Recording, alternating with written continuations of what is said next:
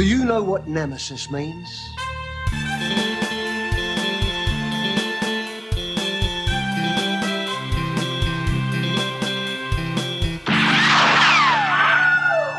Hello and welcome to Direct, the podcast that takes a direct trajectory through a director's filmography. I'm Eric. I'm Levi. Hot Fuzz is the movie we watched this week. Levi, in 30 seconds or less, please give me your review of Hot Fuzz. This is the finest tribute to, like, Tony Scott and Michael Bay. It's beautiful.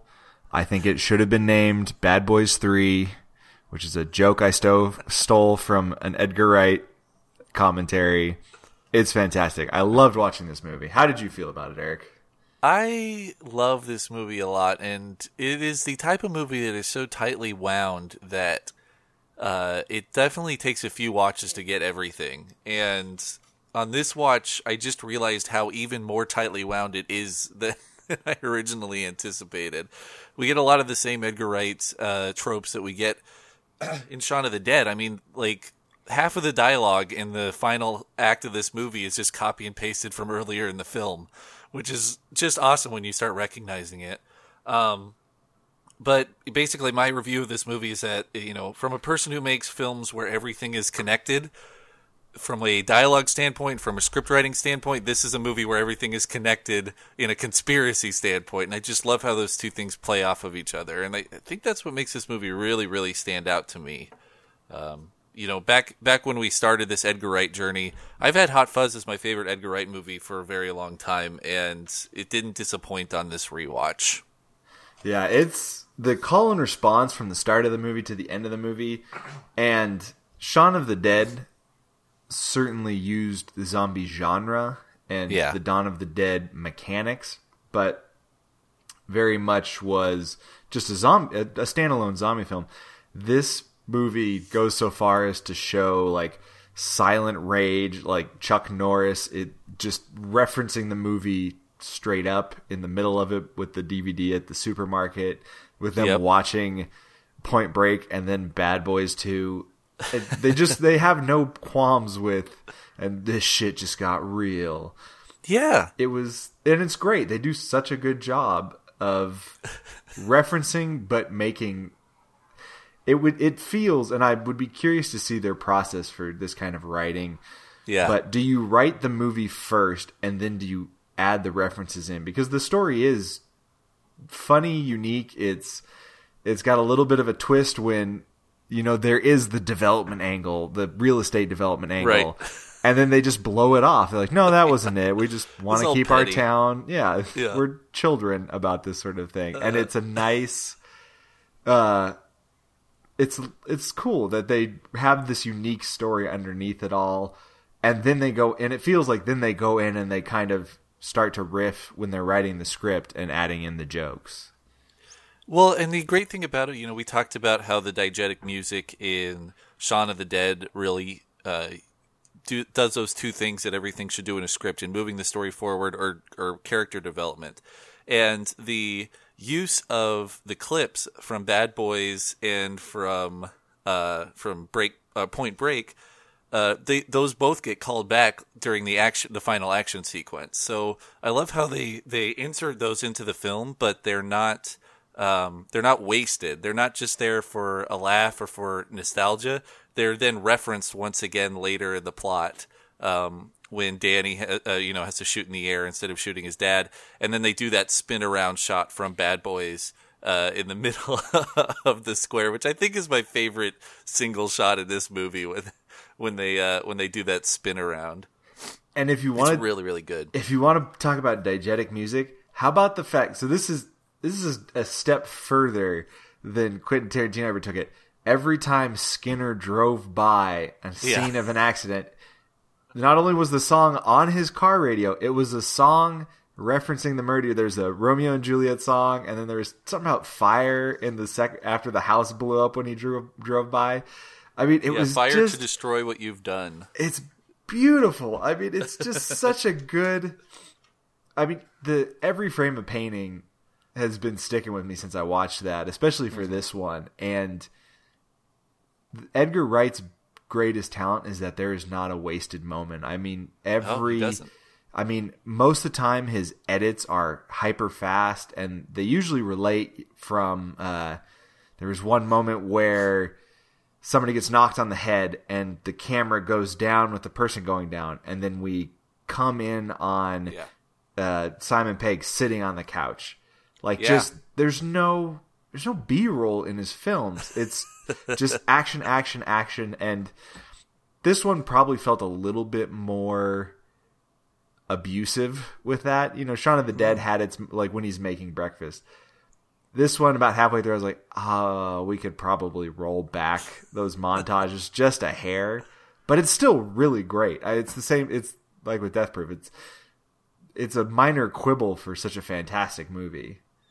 Well, I love it in this movie because it is so referential of action movies, and that's the type of, you know, like you said, like Tony Scott type action sequence of the quick shots from one thing to another. So I understand the overuse of this one because it is, you know, directly referencing action movies.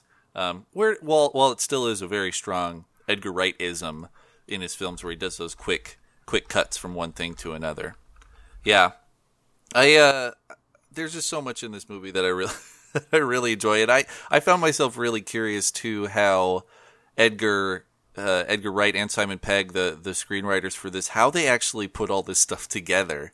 Because you're right, there isn't a wasted moment. There's maybe one lull in the whole movie, and I would say that's when Sean and Danny are sitting at the pub, kind of talking about their pasts, and Sean's talking about how he wanted to become a cop, but then his uncle got him a little pedal car, and he started arresting older kids, and he got beat up, and then he realized his uncle was a drug dealer, and then he never touched the pedal car again.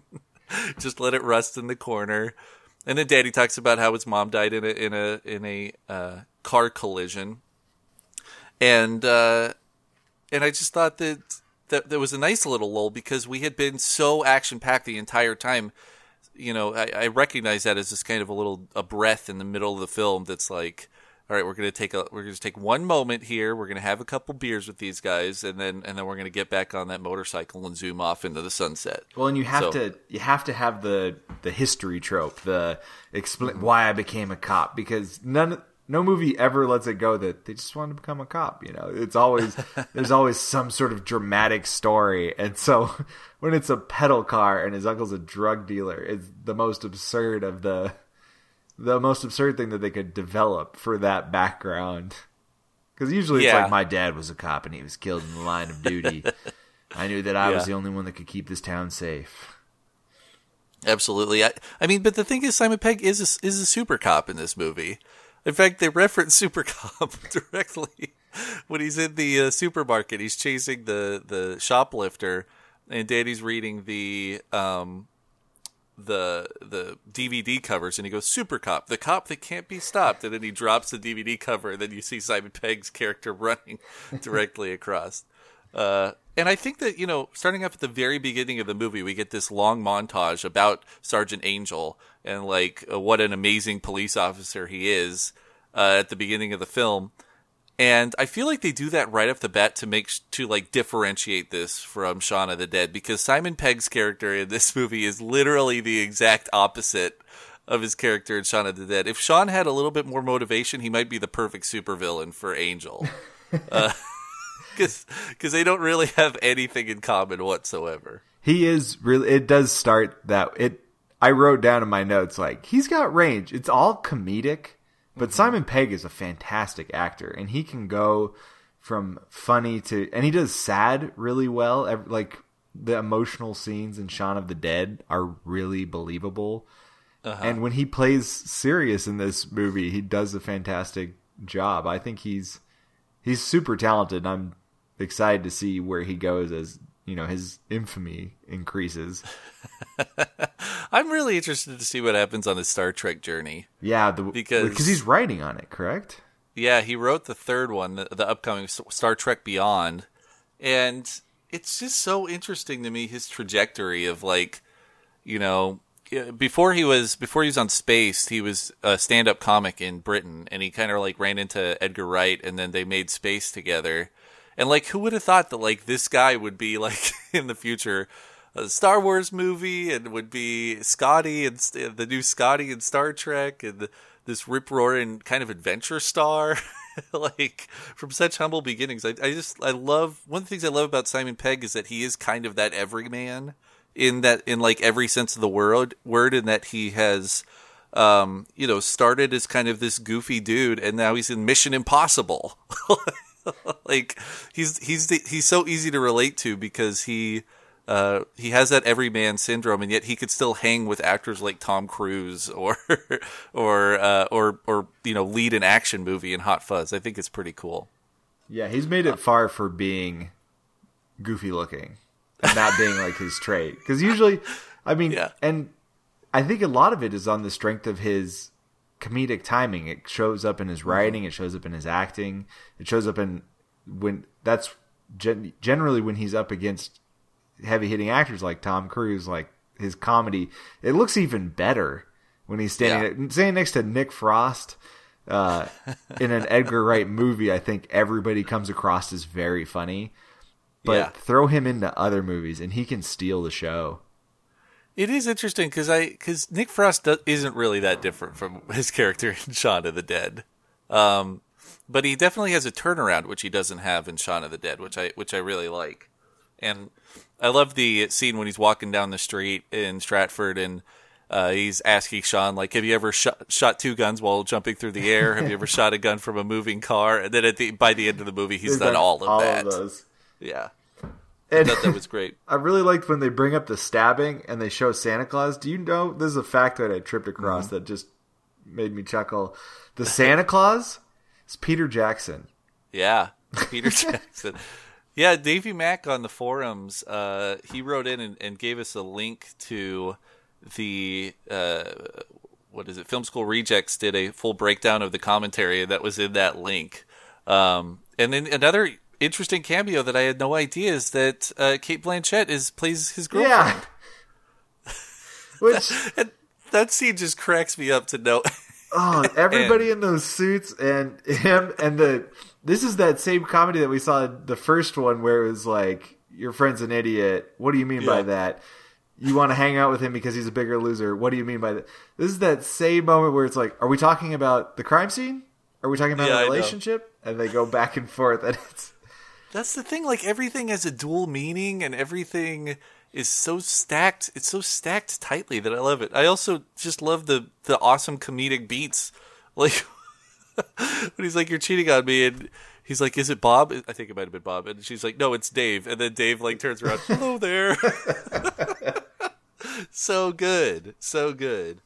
I also love how at the beginning of this movie, I feel like if you were a British person, like you experience this film a lot different than Americans do.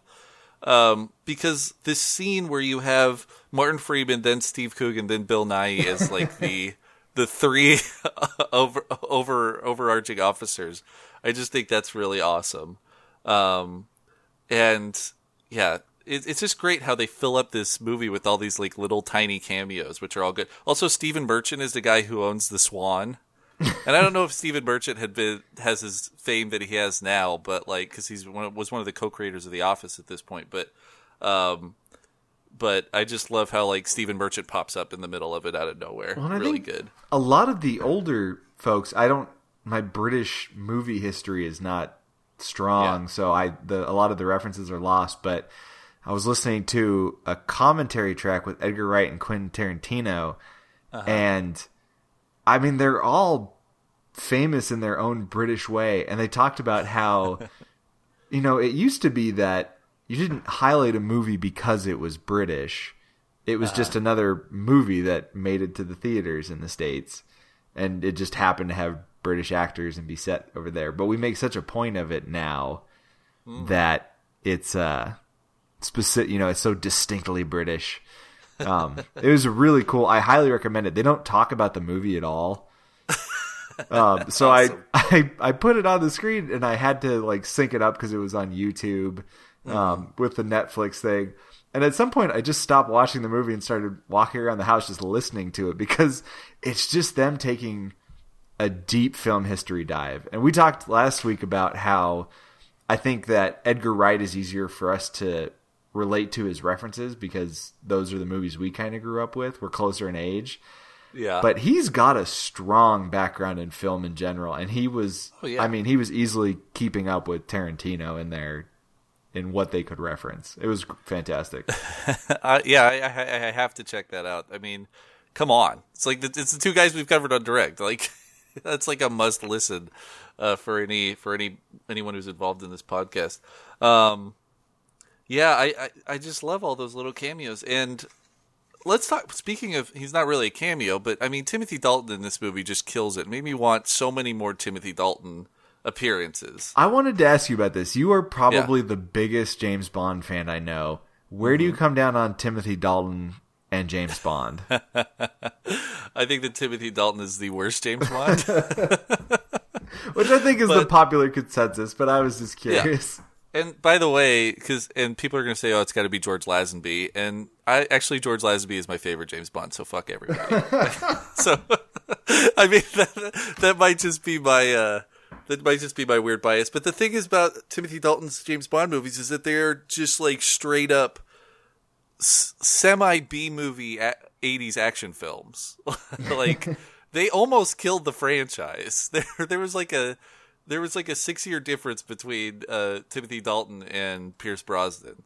So you know, I don't love the Timothy Dalton James Bond movies. And, you know, that's not to say that, James Bond or Timothy Dalton isn't a good James Bond. It's very much the argument of, they're all good James Bonds, but he just happens to be the worst one.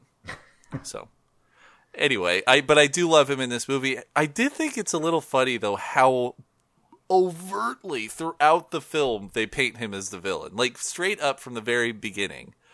Which I kind of love because it's this weird... He's almost like a Bond villain on the smallest scale possible.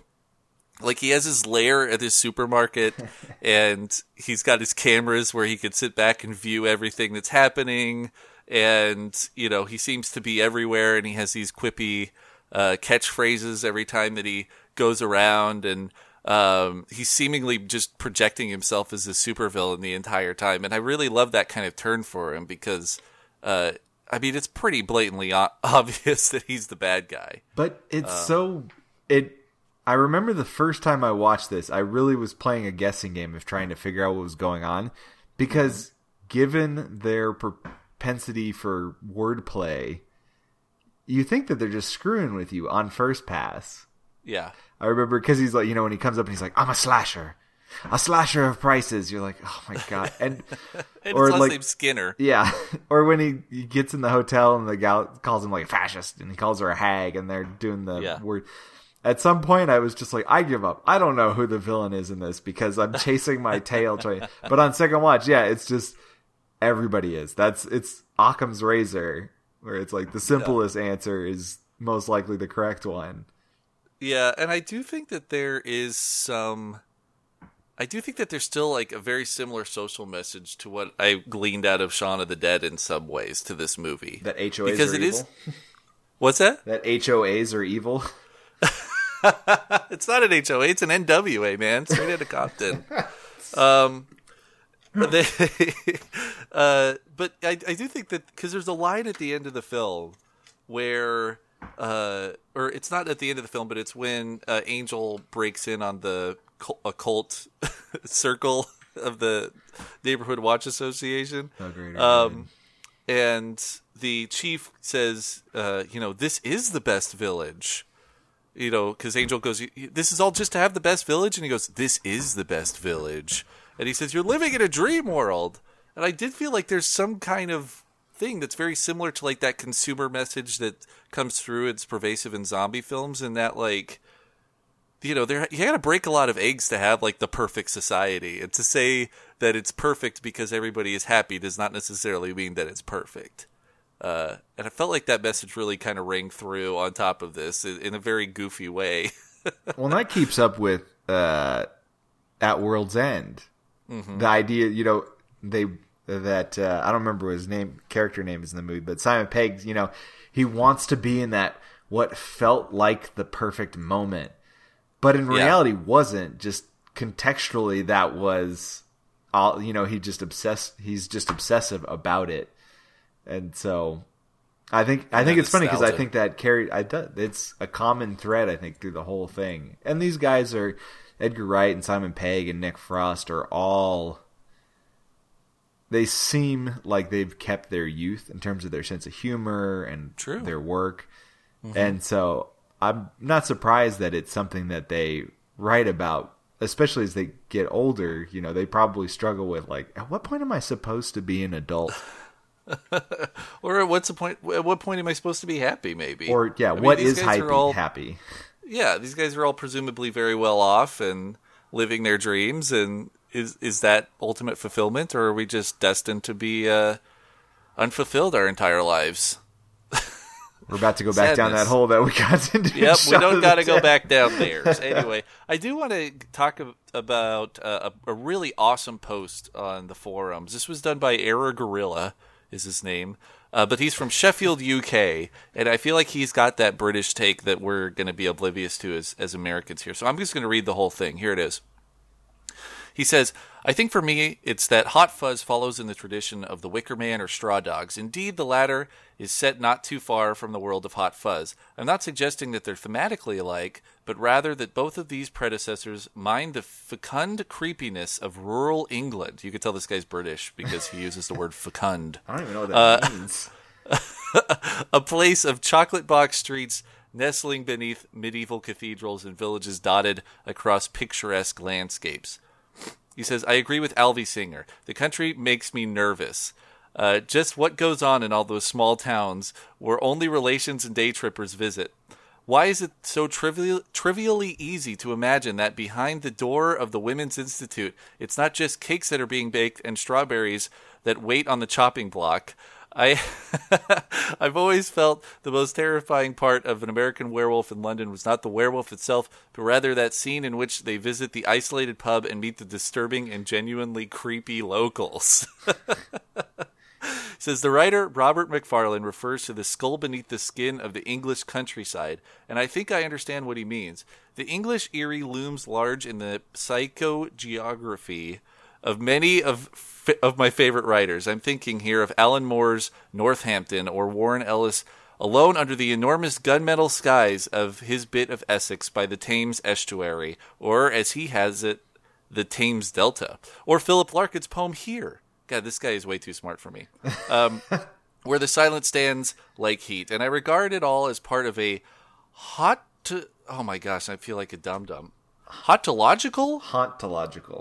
Thank you. Hauntological continuum that stretches way back throughout English history. It's a continuum that includes Arthur Machen and M.R. James. His pastoral horror of View from a Hill is also located, like Straw Dogs and Hot Fuzz, in southwest England, and continues right up to modern short films like the genuinely disconcerting The Gloaming, and the remarkable and equally discomforting PS4 game Everybody's Gone to the Rapture, which is set in a deserted village in rural England. So yeah, this take of rural England as a creepy place is something that's been used a lot in British lore, and it is something I think that is very unique to Britain in that regard. There is an American equivalent. I'm thinking that maybe, the place where you and I are from, the creepy Pacific Northwest, kind of has a similar vibe. Alaska shows up in a lot of films. I'm thinking, what's the one with Robin Williams is super creepy? It'd be Insomnia. Yeah. I mean, Christopher Nolan. Sorry to interrupt. Yeah. No, it's fine.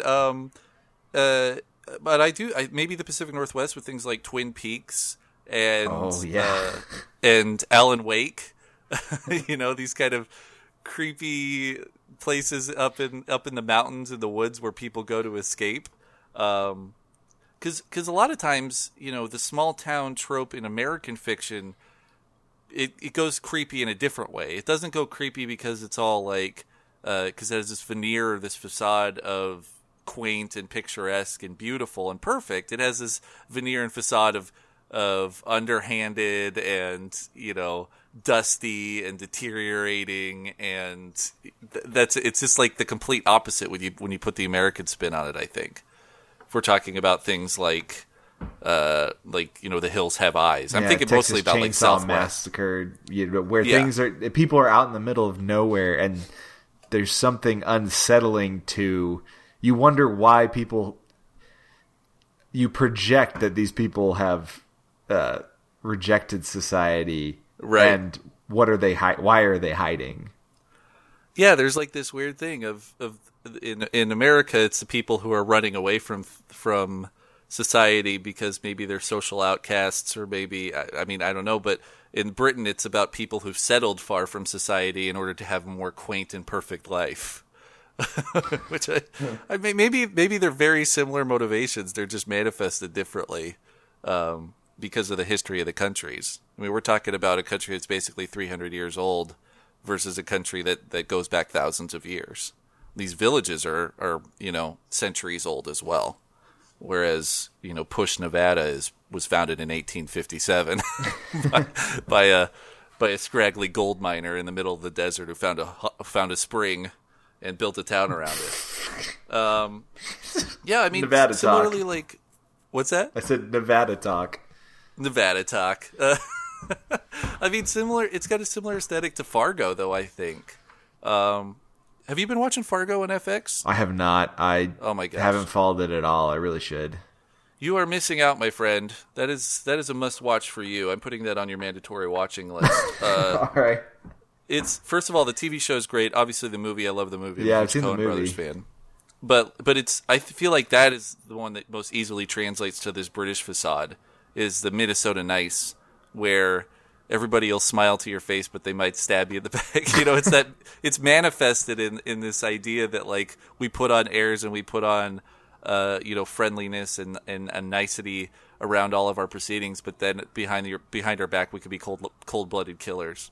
So I feel like that's the one that probably most easily translates from American to British, but I do appreciate that take a lot, because that's something that would have went straight over my head. So good on you, Error Gorilla. Great name, by the way. Yeah. What else you like in this movie?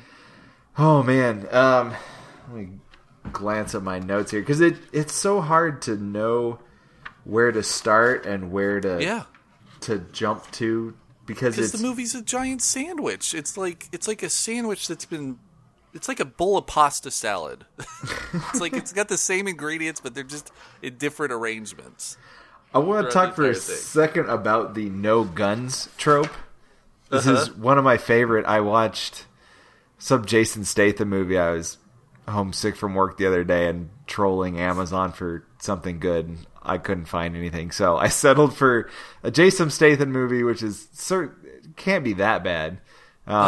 And it was called Right. Wild Card, and it's one of those ones where he just never uses a gun, but he doesn't have to. And like the end of the movie is him murdering people with like a spoon from a diner, which was really absurdly gory. I feel like a gun would have been more efficient. Well, if you're going to murder people with a spoon, it's probably going to get pretty bloody. But one of my favorite movies is The Rundown with The Rock. And that's another one where he's like, I don't like guns. And then when he gets his hands on a gun, he's just... The movie could have been done in the first 5 minutes, but it's like playing a video game on a hard mode. You don't start with a gun. You have to... But when you pick one up at the end, like, now it's on. Yeah. And I just... The gearing up montage in this movie, after montage of paperwork, was such a nice, like, three-peat joke. Because I'm trying to think of if there were more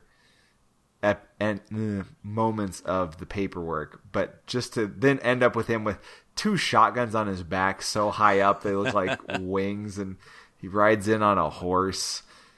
Yeah, I love the horse. I actually wrote down horse and underlined it in my notes. I love that because it not only harkens to action movies, but it also harkens to westerns. Like he's walking into town ready to deliver some justice.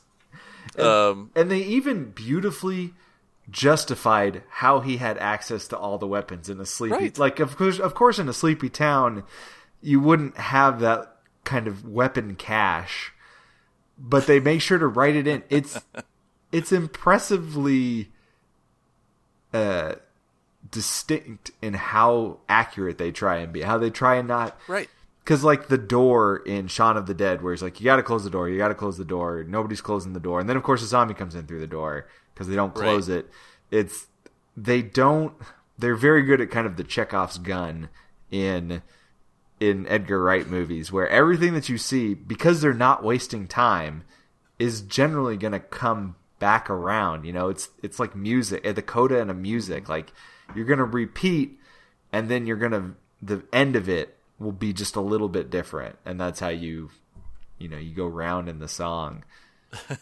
Yeah, it's great. I mean, it's so tightly wound. I love, like, in Shaun of the Dead, the joke doesn't even need to be said overtly, because they mention the open door like 3 times, and then we see Shaun and Ed on the couch, and they're watching the news report, and it says, "Be sure to lock your doors," and then they just look at each other because you know that the door's open. Like, they do such a good job of building up these jokes that a simple look can be the punchline, as opposed to being like, "Oh no, we didn't close the door," like making it overt. And you go in knowing it's a zombie film, so of course the first time you hear the doors open, you're like, "Oh, that's gonna come back," and then they do it again, and it does. No, it's great, and it happens. I feel like this movie. I think the thing that I like about it so much is, like, the first time I watched it, I was confused as hell, and this time I watched it and, like, I understood everything, and you have to, it's the type of movie that really has to unpack layers. And I've seen some people who are down on Edgar Wright and down on Edgar Wright's films, and I do think that he's the type of director who makes movies that are on their face entertaining, because, like, the zombie dancing to Queen is super funny. Or the final action scene in this, where you have, like, old people on bicycles, you know, with 2 revolvers in their hands riding down the street. Like, it's funny on the face of it, but then if you really unpack these things, they are some of the most tightly, packed scripts that are just wonderful callbacks. I mean, one of the first things that is in this movie is when they're trying to tell Angel that he has to go out to Stratford. His response is, "With respect, sir, you can't just make people disappear." That's like one of the first things that he says in the entire film, and then the whole movie is about making people disappear. Like, there's tiny, tiny little things that are just so amazing. I also love, there's a great little Shining reference when he checks into the hotel and she goes, "Check in, but you've always been here." And there's like a creepy little moment there that's like a great Shining callback. So it's this awesome balance of, like, pop culture call-outs and then just callbacks throughout the entire movie. And another thing, sorry, go. And that sea mine. If you want to talk about, like, absurdly oversized callbacks, the first time you see it, and then you get to the end, and this is where the movie differs in its references to Point Break. I'm going to spoil Point Break. Oh no. Keanu Reeves does not get his man. Keanu Reeves gets a ton of people killed trying to catch Patrick Swayze, and then in the end, he lets Patrick Swayze surf off into a storm to essentially commit suicide on, like, the biggest wave ever. And it's dumb. They catch everybody but the guy that gets blown up by the mine in the end. Really? Even Timothy Dalton, like, gets stabbed through his throat, but he doesn't die. Yeah. But a bunch of the fight, like, they wing people, they hit him with car door, they drop the keg barrels on him, they drop the bear trap on him, which doesn't really kill him. I mean, there's a lot of blood, but at the end, they show them taking the pictures and filing all of these people. That's the exact opposite of Point Break. Oh, because he doesn't kill anybody. He doesn't kill anybody. He doesn't catch anybody. Everybody dies. Even Swayze, when he corners him in Australia at the end, and Patrick Swayze's like, "Let me surf this man," and he lets him go. And it's so dumb. Keanu Reeves is the worst cop. Yeah. That's my problem with Point Break. No, that's totally true. That's something I wrote down, is that I realized, because I totally forgot that he didn't actually kill anybody. For as many shots that are fired in this movie, nobody dies via gunshot. But I do think that ending is so strange to me, because, I almost call him Sean. Angel has, solidified the police force around him. He's become police chief. they're all having a good, time in the police station because they caught everybody. And then it's like a false ending because then the neighborhood watch guy comes down because he forgot he was upstairs.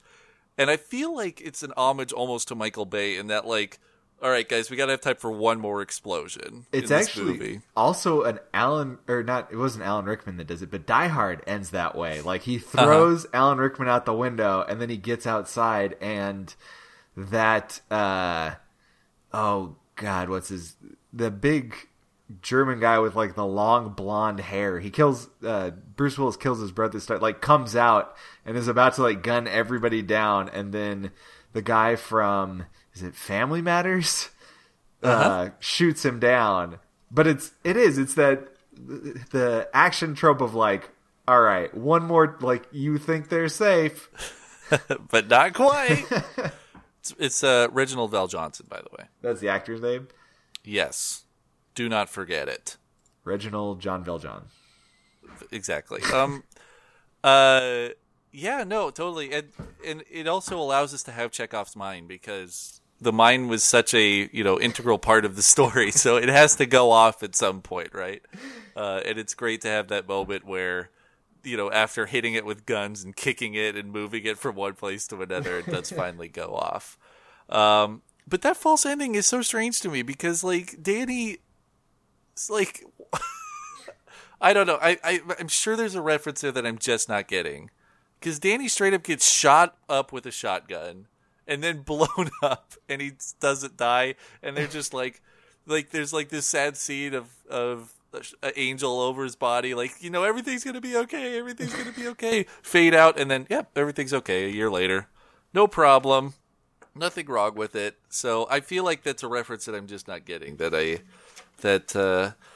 It's a call out, and I need to do further research on it. Was he wearing a vest at the end? Now I'm trying to think back, because I remember partway through the movie, they tease Angel at the pub about wearing a vest, a tactical vest. Yeah. And he's like, hey, well, I've been stabbed, and it was not pleasant. That's why I wear the vest. And so I'm wondering if Nick Frost's character was wearing his at the end because, he tries to mimic everything that Angel does.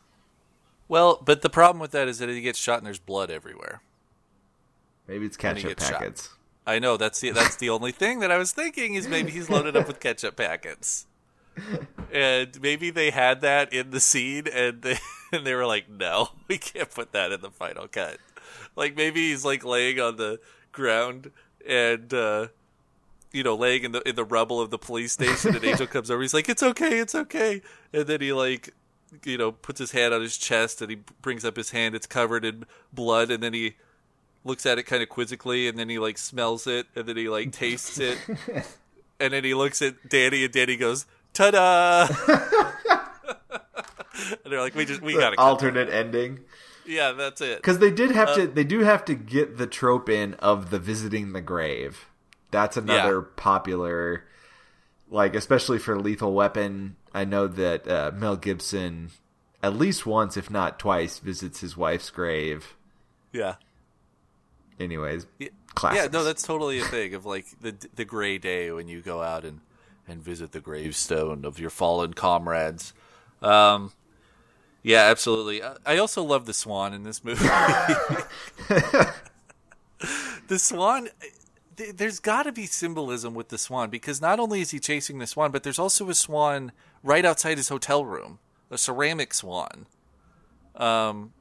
So like the Swan is just, I love it because it's this thing that just kills him because it represents exactly why he shouldn't be in Stratford. Like his biggest nemesis is that everybody, everybody thinks he should be tracking down as a swan that just keeps getting away, which I just love it because it's this it's like the symbolism of the weirdness and the naivete of the town, and that a single foul can be the only thing that thwarts our greatest police officer. Yeah, I just love the Swan, and then at the end of the movie, the very anticlimactic when he just wakes up, we see him go after and then it's just this weaving thing, and he just like slowly runs into the tree in the middle of the field. The most majestic asshole creature in England is the swan. Yeah. It's beautiful, but it's so mean. It could break your arm. What? That's what they say in the movie. A swan could break your arm. I don't know. I've never encountered a swan in that way. Chased by a goose, but never a swan. You know, one of the sad things about swan, I learned this at Yellowstone National Park, is that swans mate for life. So if you ever see a single swan, it means that its mate has died. Oh my God, dude. Why are you bringing it back down? No, but the symbolism. Oh, that this swan is alone. The police chief's wife died. And so he is the wandering swan. He's reckless and he has to be caught. And he has to be caught. Oh my God. Oh, we're peeling back the layers, Smeevo. I'm liking this. Ooh, I like it. All right, let's talk about some other Edgar Wright-isms here. Oh, yes, please. Of course, we have The Fence, which is wonderful. Because always funny. It's a great wink to the fans. Because if you're a fan of Edgar Wright and you see Simon Pegg approaching a fence, and the only other movie that you've seen is Shaun of the Dead, then you assume that he's going to go up there and just run directly into the fence and knock it over. But then he does it. He does his acrobatics and flies over the fences, and then Danny's the one who goes in and knocks it over. So it's a great callback because it gives you what you want ultimately, but it changes it just a little bit as its own trope. Well, it's one of those jokes that I'm looking forward to over the course of Wright's career. I think we're doing a short run now, but I mean he's like Tarantino. He'll easily do 10 movies that are solidly his own, and I think he's had enough success at this point that he'll probably like with Scott Pilgrim, and he almost did Ant-Man.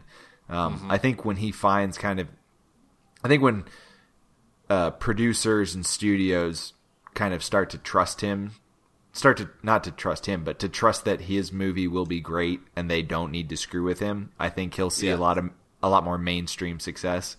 But with all over the course of all of his movies, that joke is gonna come back, and it's similar to the I don't even remember how the joke goes. But have you ever heard the dead baby joke? It goes like 12 deep, where it's like the first one's like, oh, what's this? It's a dead baby, and then there's a second joke, and it's something about a dead baby, and the joke just keeps shifting a little bit to the left so that you can't quite guess the answer. It's like, what's the difference between a Ferrari and a pile of dead babies? I don't have a Ferrari in my garage. Yeah, it's one of those. Okay. And over the course of, because for this one, they do. He succeeds when you're expecting him to fail, so they've messed with us once. And then I'm trying to remember how the fence joke goes down in At World's End, but I think the whole fence goes down. And they're gonna keep screwing. It's so self-indulgent, but I love it that they, and I hope that it stays through the whole series, because it'll be the best at the end when you can put all 10 of them together. It's his trunk shot, which we did get a trunk shot in this movie. We got the trunk shot. I do think it's a little unfair because I'm sure the trunk shot has been used in other films, but now it's like the Tarantino trunk shot. He's and at definitely this point, co-opted it. Yeah, and it's very similar actually to me to the trunk shot in Kill Bill. And this movie came out after Kill Bill, but because of the way that the taillights really shine up, yeah, it was very, very similar to that. Yeah, I really love that part of it, and I love that little callback.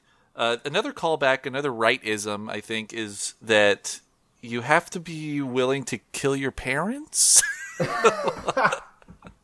There's some like weird parental relationship that is involved in so far in Shaun of the Dead and Hot Fuzz, in that I don't know, I guess it's just like the complicated relationship with your parents where at one point you love them unconditionally, but at the other point you can't stand them.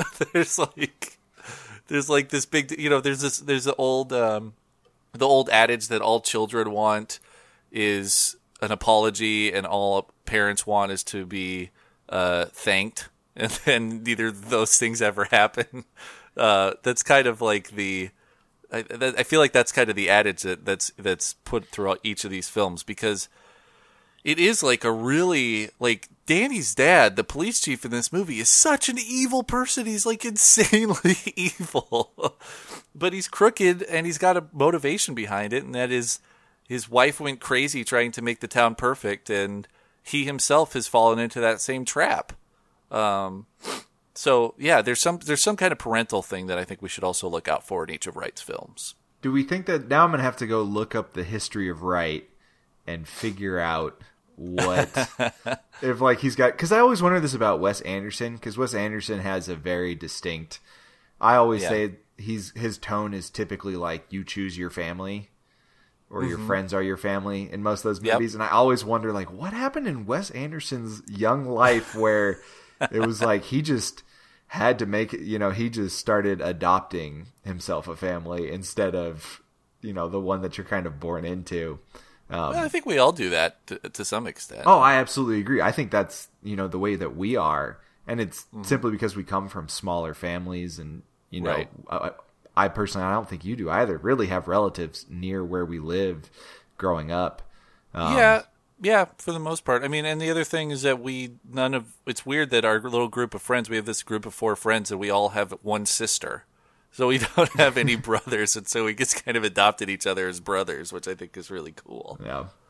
So I think it's a good point, the parent thing, and I'm just looking forward to rounding it out with At World's End, and I'm excited for Scott Pilgrim in the interlude. I love Scott Pilgrim. I'm so excited. Yeah, the interlude of Scott Pilgrim is going to be interesting. But yeah, I think we should keep an eye out for this. Because I do think it's a universal thing. I do think that there's this weird relationship that you have with your parents, especially once you become an adult. Like, the adult relationship with your parents is really strange, and it's got to be trippy for parents. I mean, I'm sure I'll experience this at some point in my life, and you're about to embark on the journey of fatherhood, but, like, this idea that at some point your kid is going to be, like, 30 and you're going to be, like, 60.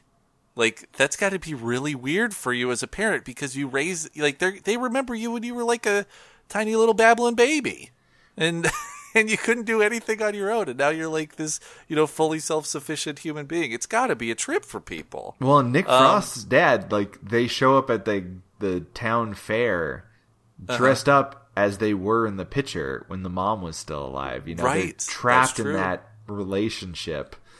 Yeah. Absolutely. They're wearing the same exact clothes. I just love that. I'm a bit of a Western nut.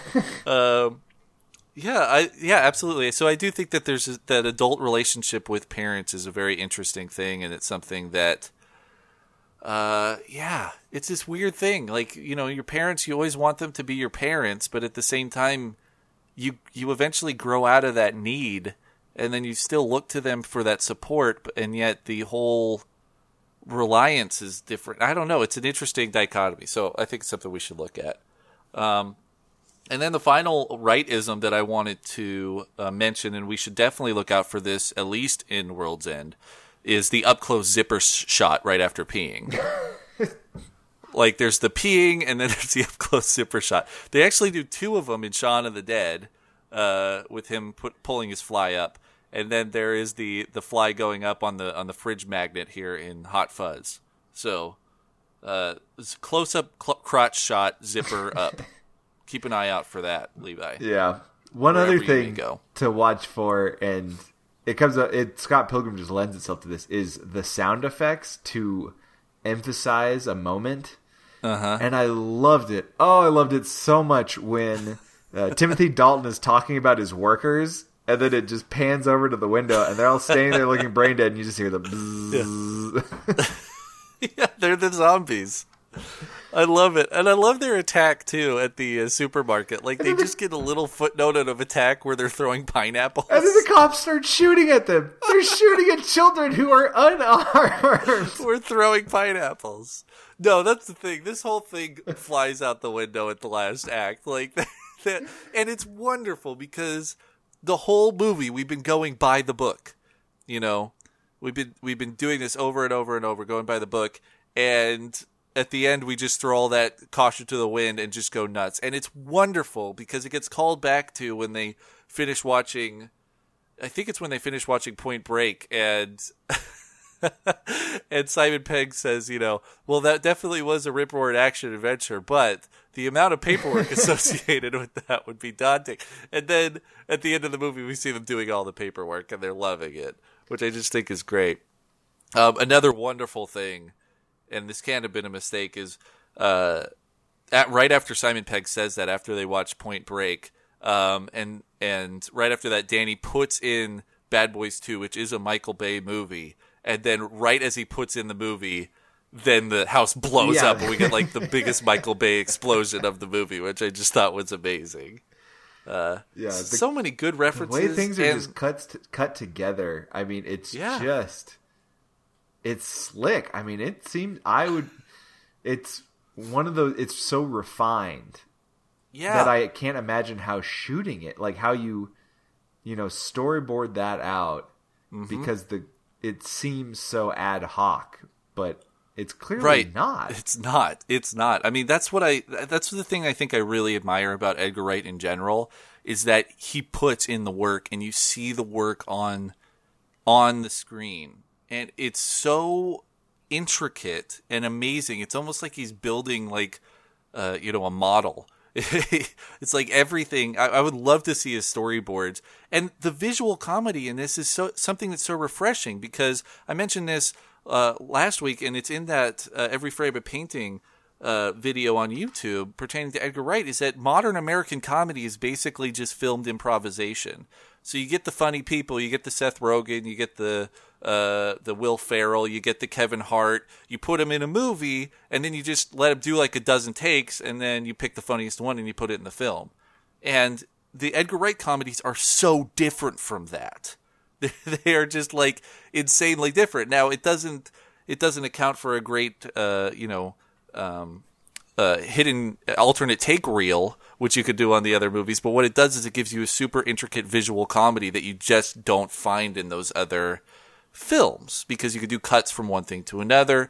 One of my favorite visual comedy bits in this entire movie is when the neighborhood watch guy, when we get introduced to him at the top of the police station during Angel's first tour of the station, he talks about the nemesis of the human statue.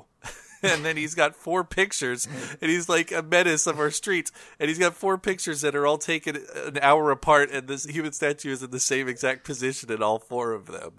Like, I just thought it was so funny to have this like wily human statue, but at the same time, he's completely stagnant and he doesn't move.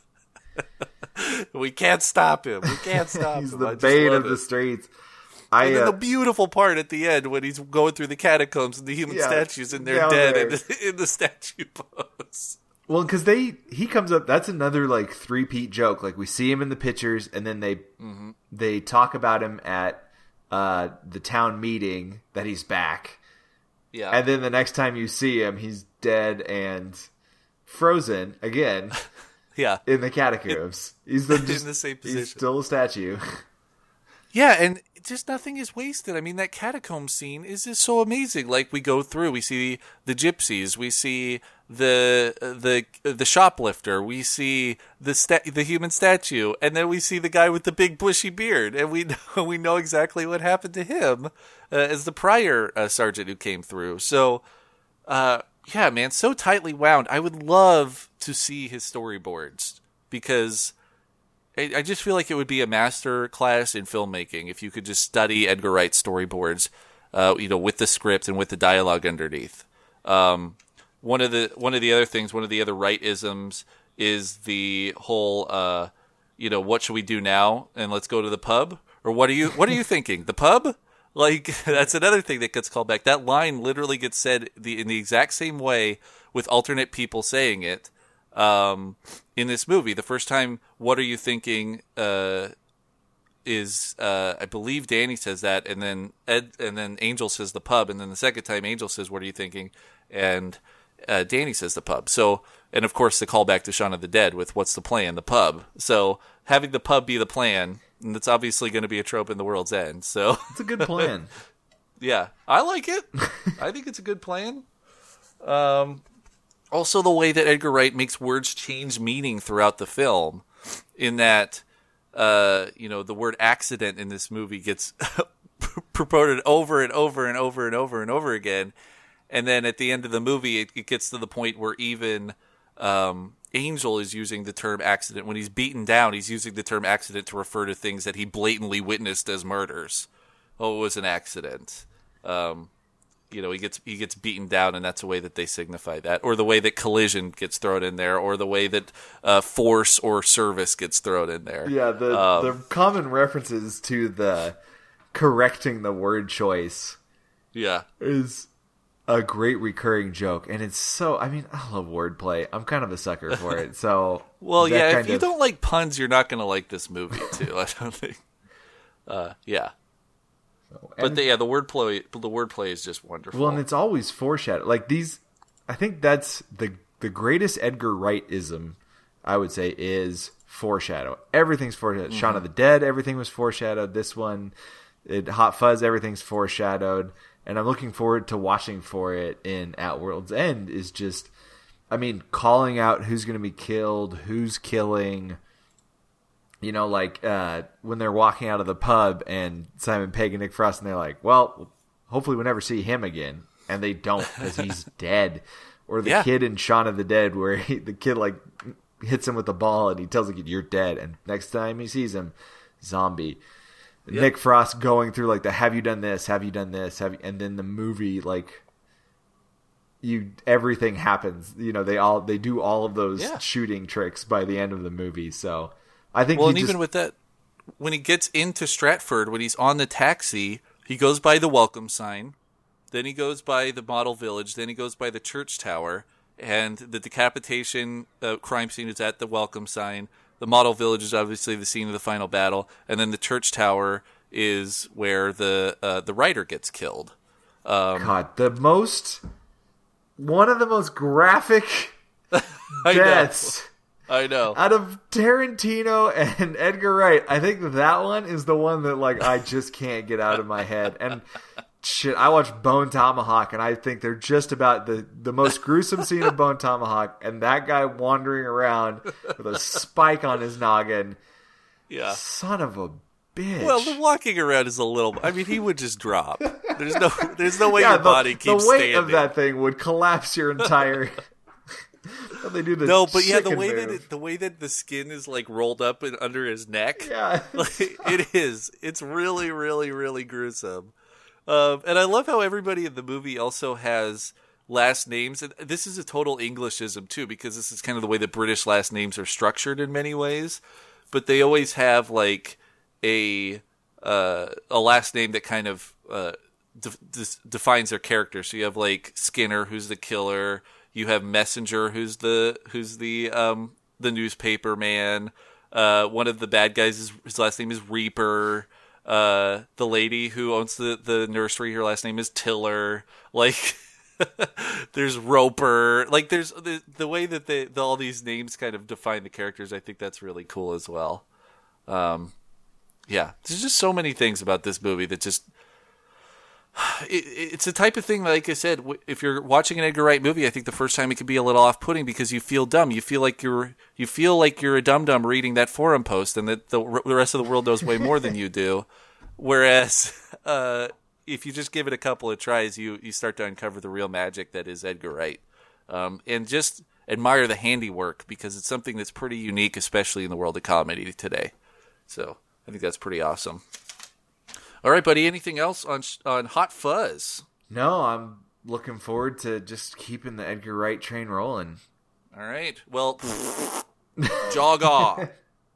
I hope you gave the 2 fingers up, which... Oh, I did. For people who don't know, that is how British people flip people off.